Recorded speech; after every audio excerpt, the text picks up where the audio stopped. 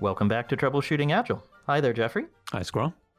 So this is number 4, I think, in our series as we go through our new book, Agile Conversations. So we're up to chapter 3, having done the introduction in chapters 1 and 2. Mm-hmm. And that's all about trust. And one of the things we were having a challenge about was finding something new to say about trust, because we've said so much about it. There are 3 different podcast episodes, which we'll link in the show notes. I have a video up on my website describing one of the techniques. The Agile principles cover it. There's all kinds of places where we've talked about trust, or people have talked about it. I think we really have quite a different take on it, and I think it's interesting.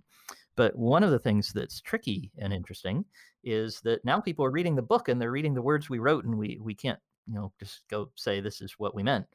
So it's interesting to hear what their reactions are, how they take what we said in different ways, and so on. And Jeffrey, you had one really good example. Yeah, that's right. This past week, thanks to a weekly newsletter, the Software Testing Weekly newsletter, we'll put a link in the show notes to that. They told us about a blog post from Christine Casas. I hope I'm saying that correctly. Christine, you can let us know if we got that wrong. And she had read our book and wrote up her review on a blog post, and she also had several sort of miniature responses going through on different topics as she read, and it was quite interesting to read through those.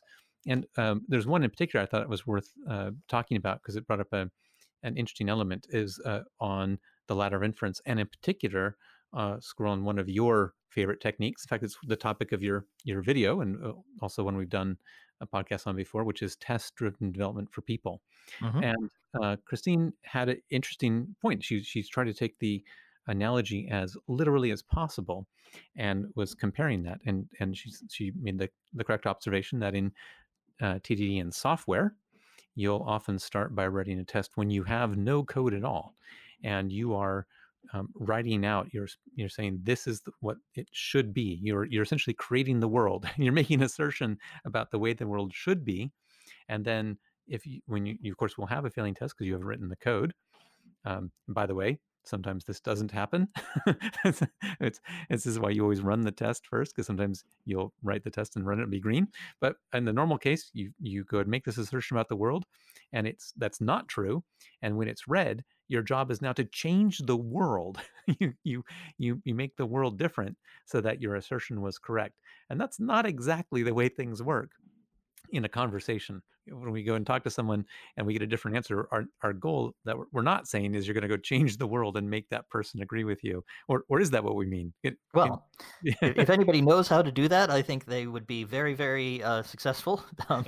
Maybe whether or not they should be, I don't know. But let us know if you think you have a way to change the world so it matches your internal reality. The thing that happens to me all the time is I keep tripping over reality and hurting my foot. So the thing that's much more common is that I experience reality as very different to what I expected. And that was a very interesting point of view and an interesting way to understand what we wrote. I remember coming up with the idea that this existing notion, the ladder of inference, this idea that you start with something that you can see or hear, a observable piece of data, and then what's important about that and what meaning it has for you, what assumptions you get from that, what conclusions you draw, what beliefs you draw, and then what actions you take. I think I even remembered all the rungs. That's amazing. So you go through these slow steps, and we take readers through that, and we give lots of examples for how you go through all those steps. And as you go through those steps, the crucial thing for me as I practiced this over and over again was how similar the feeling was, how similar the sense of security was that I had as I was talking to you, say, Jeffrey. We had a conversation just before starting this podcast, and I started with something I was observing, and that helped me feel really confident about mentioning, hey, Jeffrey, I noticed this thing. Then you said, oh, yeah, well, this is what it's about. And that helped me enormously. And I felt secure in the same way as when you're doing test-driven development. You say, well, I'm not real sure what the world is like. I'm not sure whether this test will pass or not. I know my expectation is it'll fail, so then I can write some code. But I'm going to know in a few seconds whether or not the world is as I think it is. And I'm taking small steps, so I have this iterative experience. And that's exactly what you can get in a conversation. People often tell me as they're describing a conversation they're dreading. They're thinking, oh my gosh, I'm going to have this conversation. This is going to be terrible. One of the things they often cite is The person will blow up at me. I'll discover that I had the wrong information all along. It'll be embarrassing. It'll be threatening. They think of all these bad things that'll happen, most of which involve tripping over reality. Mm. And the great thing about using a technique like TDD for people, or the ladder of inference, is it lets you learn in very small increments with a lot of confidence at every stage and with small consequence for getting a little bit wrong. And so that's what we really meant, or at least that's what I meant when I Right. said, gosh, when I explain this to people, especially software developers and testers like Christine, I should be talking about test-driven development because that's the feeling you get. Right. So it's for you, it's the knowing that you can take small steps and then building confidence incrementally. So you're sort Mm-hmm. of gaining knowledge that you can be certain of. That's really interesting. I like that analogy. And thinking about it, I had that same kind of feeling when I was practicing TD when I wrote code as a part of my daily work. Mm-hmm. And I remember one of the elements, though, and it comparing to Christine's comments in the blog, I thought, there's times when I valued that feeling from TDD so much that I took it into other areas. And in particular, I remember using a TDD approach to learn an API. And so, and I would say it was a quote unquote TDD approach, even though it didn't necessarily have the elements that Christine described. It wasn't how I would do it normally because I didn't often know exactly how the API worked. And this is a sort of an exploratory approach. I'm going to go in here and learn.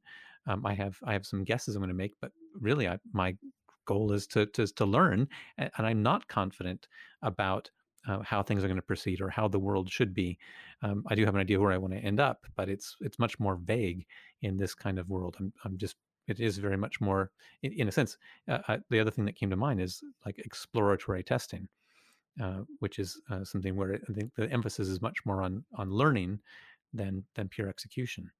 And you don't work to a script or execute a very fixed set of steps. You're exploring and testing and in small increments. You say, oh, I wonder what happens if I put in a negative number. How about a negative big number? How about if I put the largest negative number? Oh, wait, now I got a crash. Okay. And you didn't set out in the beginning to test negative numbers. You just thought, oh, that would be interesting. Let me try that. That's That's right. the notion of exploratory testing. And that's much closer to the experience that maybe we should have called it exploratory testing for people. I'm not sure. And that's interesting as an alternative. It's been worth thinking about. One thing I do like about that idea is I remember talking to Michael Bolton, and one of the elements that would talk a lot frequently and agree about on testing is that testing is a human activity. And what we often call an automated test really should be called an automated check. and and what we are doing in these conversations is, I think, much more human. We're opening ourselves up. It's not simply a mechanical check of I know how the world is. At least that's the mindset we should have.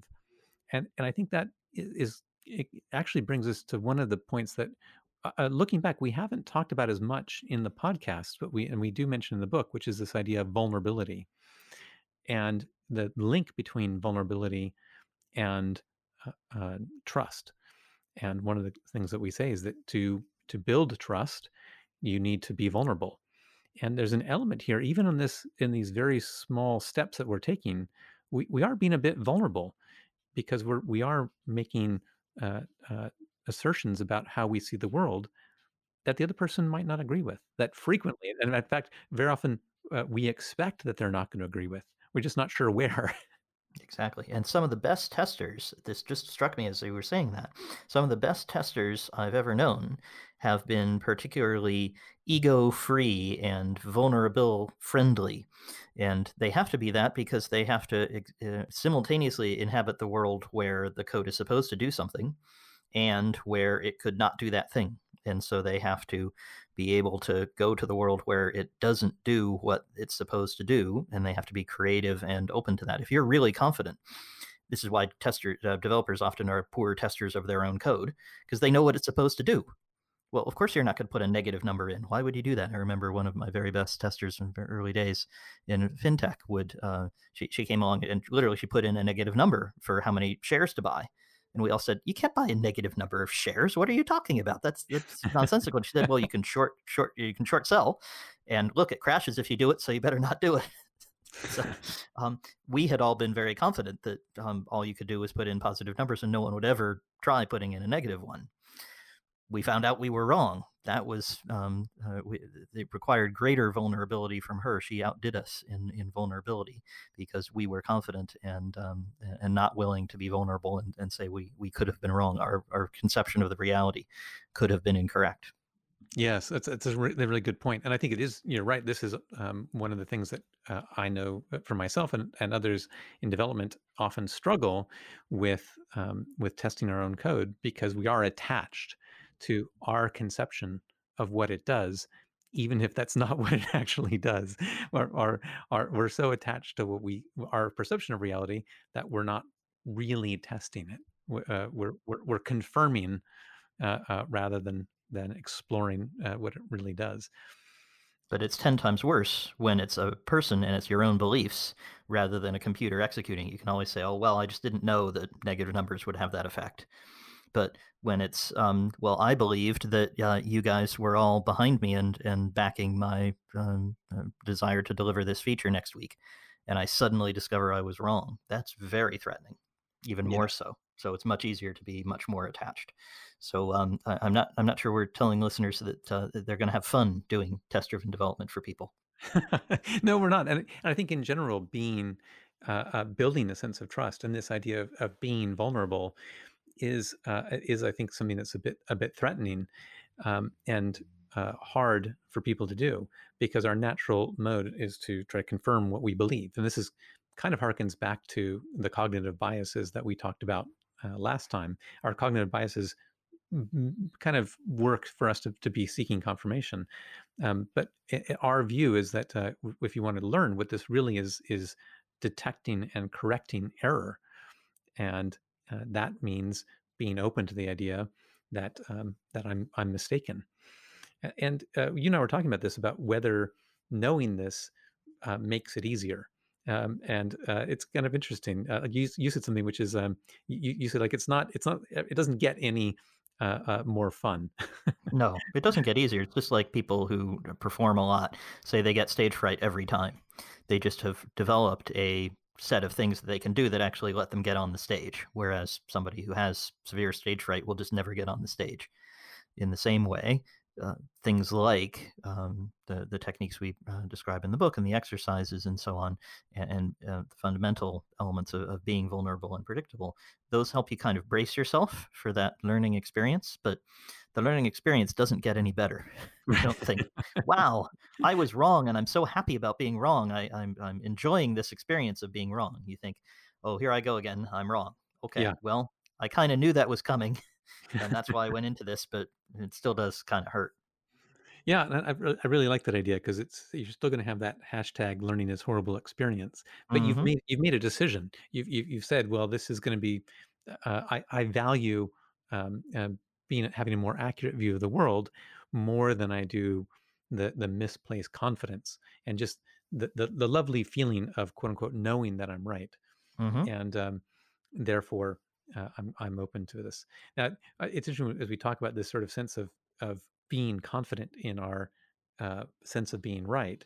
I think it's useful to go back to this idea of how that relates to trust, which is it's going to be very hard for people to trust you if if your worldview is self-sealed and their differences of opinion never make it into you. Hmm. Not necessarily that you have to agree with them, Yes. but to have heard them and to have incorporated their worldview and to say, well, mine differs in these ways and it doesn't differ in these ways, and I learned something new. This is a way that I've changed my view. All of that creates aligned stories, which we go into in more depth in the book, where the belief that you have and the belief that the person has about how the world works are more closely aligned. Not matching; they don't have to be the same, but they have to start from some of the same assumptions and principles and ideas. And each of you has to have heard the other's point of view. I think that's one of the important ones we talk about, and this is this idea of being predictable to earn trust, and that hearing other person's stories and sharing our story. If we've laid out this is our story, this is how we see the world, and therefore I'm going to behave in this way.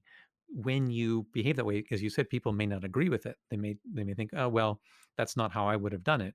But they can stay. Well, I trust that squirrel will behave this way because he's explained to me what he's seen in the past. He's explained his assumptions and his motivations, and that this is how he responds in this scenario. Okay, and he is now acting that way. Great. That level of predictability starts to build trust. Indeed. Whether or not you agree with the action, you might say, boy, that squirrel, he's nuts. He's doing this crazy thing. And I don't think that's the right thing to do. But man, at least I know what's coming. I can adjust my behavior to it. I can trust him to do that every time. When I come and he's going to ask me, "So what did you see?" I saw this. What did you see? And that's very helpful. Okay. Well, we really appreciated Christine's response on her blog. We'd love to hear from her and from other listeners who have been reading the trust chapter or who have listened to us and are having a different experience of trust and who are curious about test-driven development for people or disagree with us or think that we're really off on the wrong foot. That would be a learning opportunity for us. So this is an example of inviting some learning. So do get in touch with us. And I would love to hear how people feel about this, about trust and the sense of security, and this process that you go through of making yourself vulnerable, which is losing a bit of security, but also then gaining it as a result as you build trust with people. Does that resonate with people? I'd like to hear about that. Absolutely. So you'd find us on Twitter and email and other things like that. There's links in the show notes. Basically, you go to conversationaltransformation.com, and that's where you find all kinds of stuff about us. One of the things you'll find there pretty soon is that I, at least, I'm not sure if Jeffrey's going to have time to join me, am going to try doing some live interaction with listeners. So we might be doing some ladder of inference, test-driven development for people practicing. We'll be looking at conversational analyses, actually doing some of this stuff live. So look out on LinkedIn. You can look at Douglas Squirrel on LinkedIn and on conversationaltransformation.com. If you join our newsletter, I'm sure we'll be announcing it there. That should be coming in the next couple of weeks as we set up some of these more live interactions to practice some of this stuff in public. So watch out for that.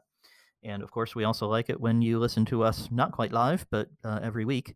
So you can do that by subscribing to the podcast in whatever format you use. And we'll be back here every Wednesday for you, as we always are. Thanks, Jeffrey. Thanks, Squirrel.